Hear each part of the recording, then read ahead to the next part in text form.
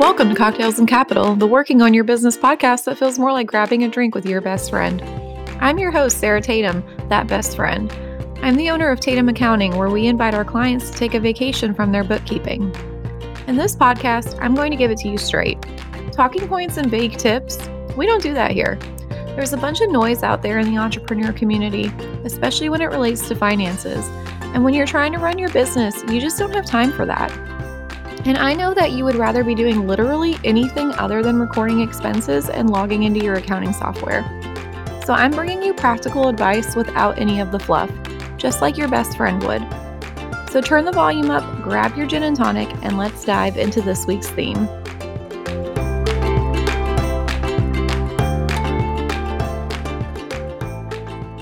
Hello, thank you for joining me for episode 20 of Cocktails and Capital. I just want to say thank you guys so much. I know I've said it before, but I'm going to say it again.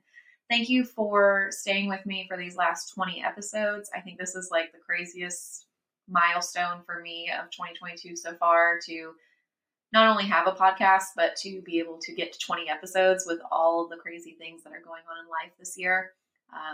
There is going to be a podcast episode coming up about like a deep dive into my 2022, what went right, what went wrong, what could have gone better. And I just, again, want to say thank you guys for sticking with me through our break over the summer.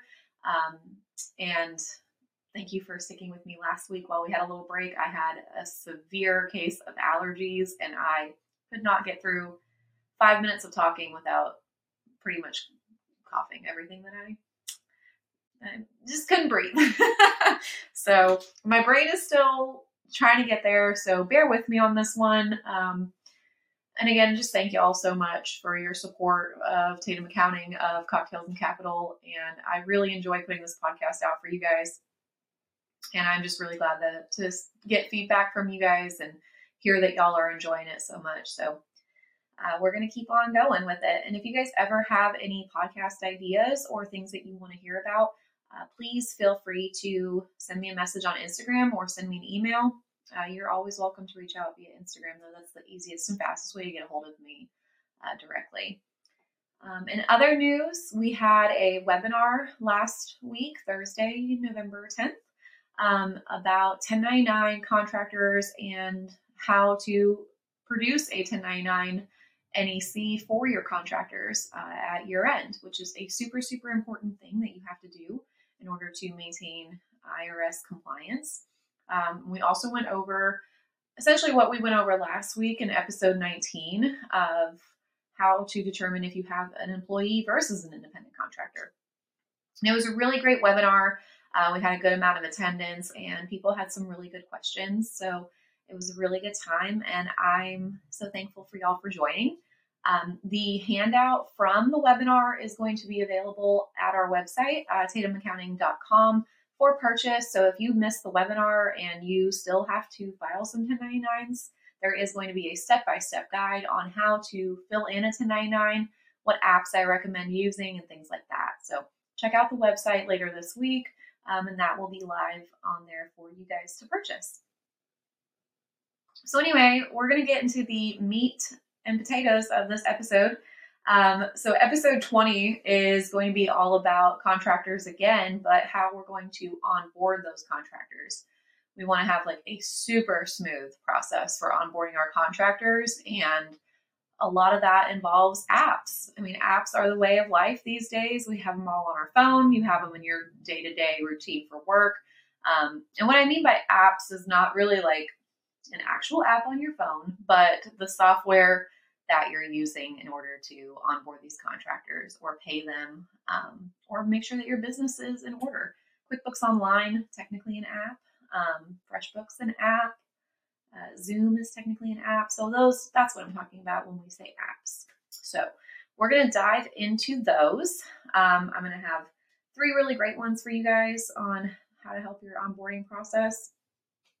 But first thing we're going to do is we're going to do like a refresher of what is a contractor and what is an employee. So we're going to take a real quick break and then I will be right back with that. Are you ready to take a vacation from your bookkeeping, but your business is not quite there yet? At Tatum Accounting, we have plans that scale with your business, making them affordable at every stage. For the business owner who needs help with their accounting, but maybe is not ready to completely outsource their books, check out our new Office Hours package. With Office Hours, you get access to our private Facebook group filled with educational resources, webinars, and tools to make managing your books so much easier. The best part? Private, weekly, one-on-one support. Jump on weekly calls with an accountant to discuss anything and everything: pricing, expenses, QuickBooks. We're here to get your questions answered. For just $150 a month, sign up for our office hours by visiting tatumaccounting.com/office-hours, or visit our show notes for the link. Now, let's get back to the episode. Okay, so we're going to onboard a contractor, right? But first we have to figure out what is a contractor versus an employee. Now, we went over this pretty in depth in episode 19, but we're just going to do a real quick overview again, just so that it's fresh in your brain and you know what I'm talking about in this episode. So how do you know that you have a contractor instead of having to engage this person that you're looking to hire as an employee? The number one factor here is control. Do you have control over how this person performs their work? Do you have control over the output that this person gives you when the work is done? How are you paying this person? Are they setting their rate? Are you setting their rate? Are they invoicing you, or are you determining a dollar amount of pay based on some other factor? The main factors here, two of them: physical control, financial control. If you can just remember who has control in this situation, you can determine if you have a contractor or an employee. And that is my very quick contractor versus employee situation. If you have any questions about contractors versus employees, please go back to episode 19 or come at me again, Instagram, email, whatever it might be. But please, please ask the question. This is a huge, huge issue as far as IRS audits and extra penalties and things like that. So this is something that you definitely want to make sure that you have correct on whether you have a contractor versus an employee. You could be subject to a lot of backup withholding if it were found that you misclassified a person as a contractor when they really should have been an employee. So definitely seek any legal advice that you might need or any tax advice that you might need from qualified professionals. It does not have to be me, but please find someone qualified, not TikTok. Okay. So is onboarding a contractor different than onboarding an employee? Yes, it is. So onboarding an employee, you're going to have a payroll service that you're using who might do the onboarding for you. If you are looking into actually hiring employees, my recommendation for payroll is typically Gusto. However, we are working with a small company who is going to be our new outsource for payroll. And if you are at all interested in outsourcing payroll through an actual human being and not a company like Gusto, then I am happy to put you guys in touch with them. With onboarding an employee, you're going to need things like W-4s. You're going to need I-9s, which verify employment eligibility within the U.S. You are going to need direct deposit forms. You're going to need to possibly participate in E-Verify, depending on if your state requires it. It's a good idea to participate in E-Verify regardless. But definitely if your state requires it, you do have to comply with that regulation. You're going to want to determine their rate of pay. You're going to want to set up performance reviews on a scheduled basis and all kinds of other things. So employees, a little bit of effort, right? We need staff handbooks and things like that. Contractors, on the other hand, super easy. super, super easy. You need a W-9. Always, always, always get a W-9. If you are not even anticipating paying this person more than $500 for services, get a W-9 regardless. I know that the base limit is $600 for the year, but you never know. If you hire them for one project for $500, then you might hire them for another project for $250, and suddenly you're at $750 in revenue for that person. You have to provide a 1099 at that point. Now, what happens is in certain situations with certain people, you paid that person $500 without a W-9, and then suddenly you're going to need to pay them another $250 and you're suddenly wanting a W-9. Some people who don't understand why W-9s are necessary or who are opposed to receiving 1099s, they might balk at you and they may have an issue with providing you a W-9. So always best practice to get your W-9 at the very beginning of any work that you're going to be doing with this contractor and just have it on hand, because that situation is not one that you want to find yourself in, because then you're essentially going to have to hold money hostage from this person until you receive a W-9, and that opens up so many more potholes in that relationship that could have continued to be a good relationship. The other thing that you don't want to run into is, even if it's the first payment and you need a W-9 from that person, if you didn't get it at the onset of work, it's harder to get people to give you a W-9 once their money is involved. People will tend to feel threatened about their money. So get the W-9 in the beginning, avoid the issue later. Finally, the last reason why it's very important to get a W-9 in the beginning of the relationship is, say you hire somebody in February to do work for you and you've already paid them and you're good to go, but then you start working with somebody like me and I go, hey, this person really needs a 1099 in January. Where is their W-9? It's December. We're working together in December.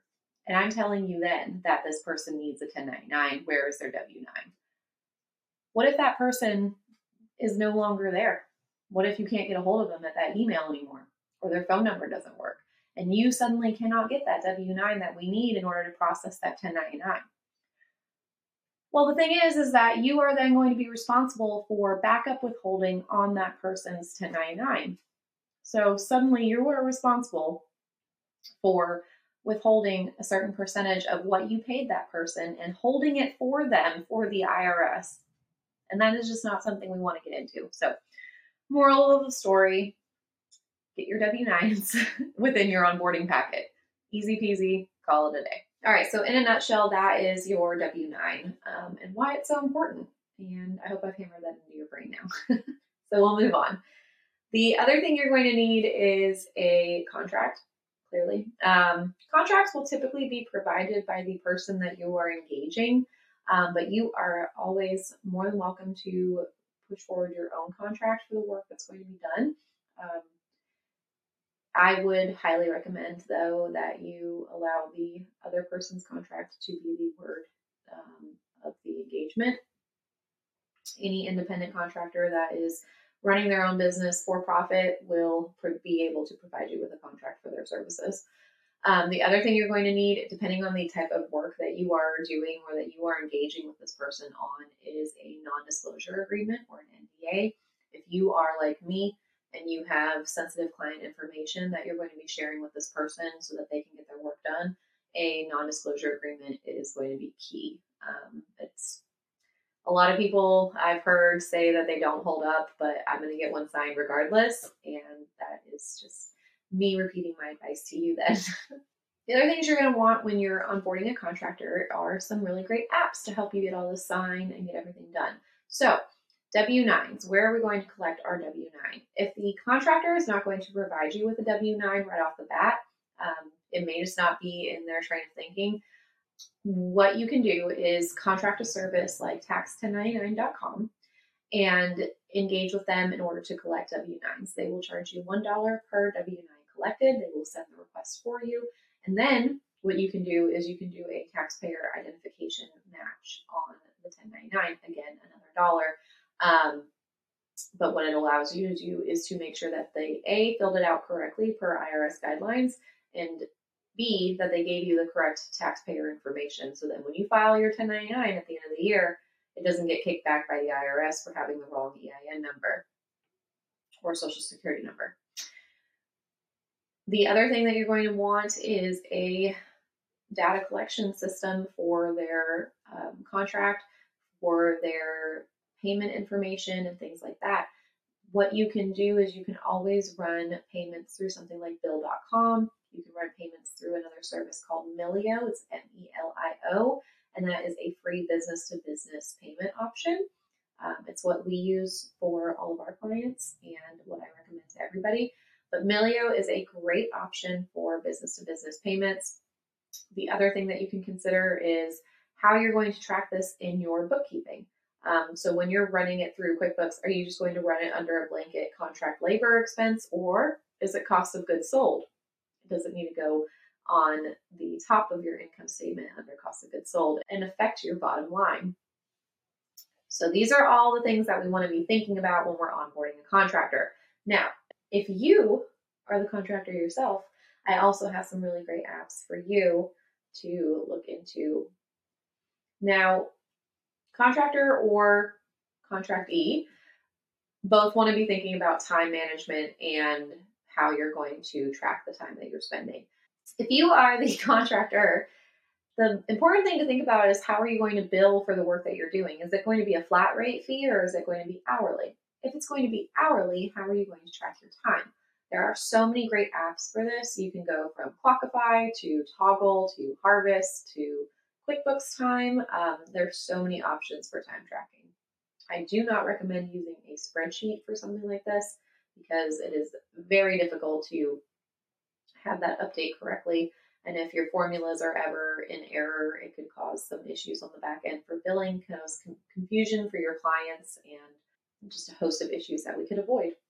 The other thing that you want to think about is your admin side. Are you going to be having your contract signed electronically, or are they going to be hand signed? Would recommend electronic signature for everything. DocuSign is the most popular option out there, and it is a great option. You can also use HelloSign, also a very great option. And then your task management, and this is for the contractee and the contractor. How are you going to keep the project on track? How are you going to let the contractor know about updates to the project or update to the requirements? Something like Asana, ClickUp, Trello, all of those really great options. Monday is a great option. So all of these are going to be really great options for communication, collaboration, task management, and just making sure that the project gets done on time. Because why hire a contractor if it's just going to delay the work that you need done, right? So all of that to say that that is where my recommendations would be for apps that you could use for your independent contractors or as the independent contractor. The main points that I want to highlight on this episode for you guys, though, is make sure you're communicating with your independent contractors. Make sure that you guys both have a very clear process in mind for the project that you're engaging on. Make sure that the expectations are clearly defined and written. Everything should be in writing. And make sure that you have a good process in place as far as onboarding. There's really not a lot that you need for a contractor, but you do need that W-9. You need a contract, and you need to know how this is going to be billed. If you do anything at all, just make sure you do those three things. You can add on so many things to this process. And if you guys ever want to learn more about my contractor onboarding process, I'm happy to run through it with you guys so you can get an idea. But just make sure you're communicating, make sure your expectations are clear and delivered, and please, please, please get that W-9 at the very beginning of the project. As always, if you guys have any questions about anything we went over today, feel free to send me a message, send me an email, find me in the middle of Virginia somewhere and come ask me. I am so thankful again for you guys for listening, and I can't wait to see you next week right here. Thanks.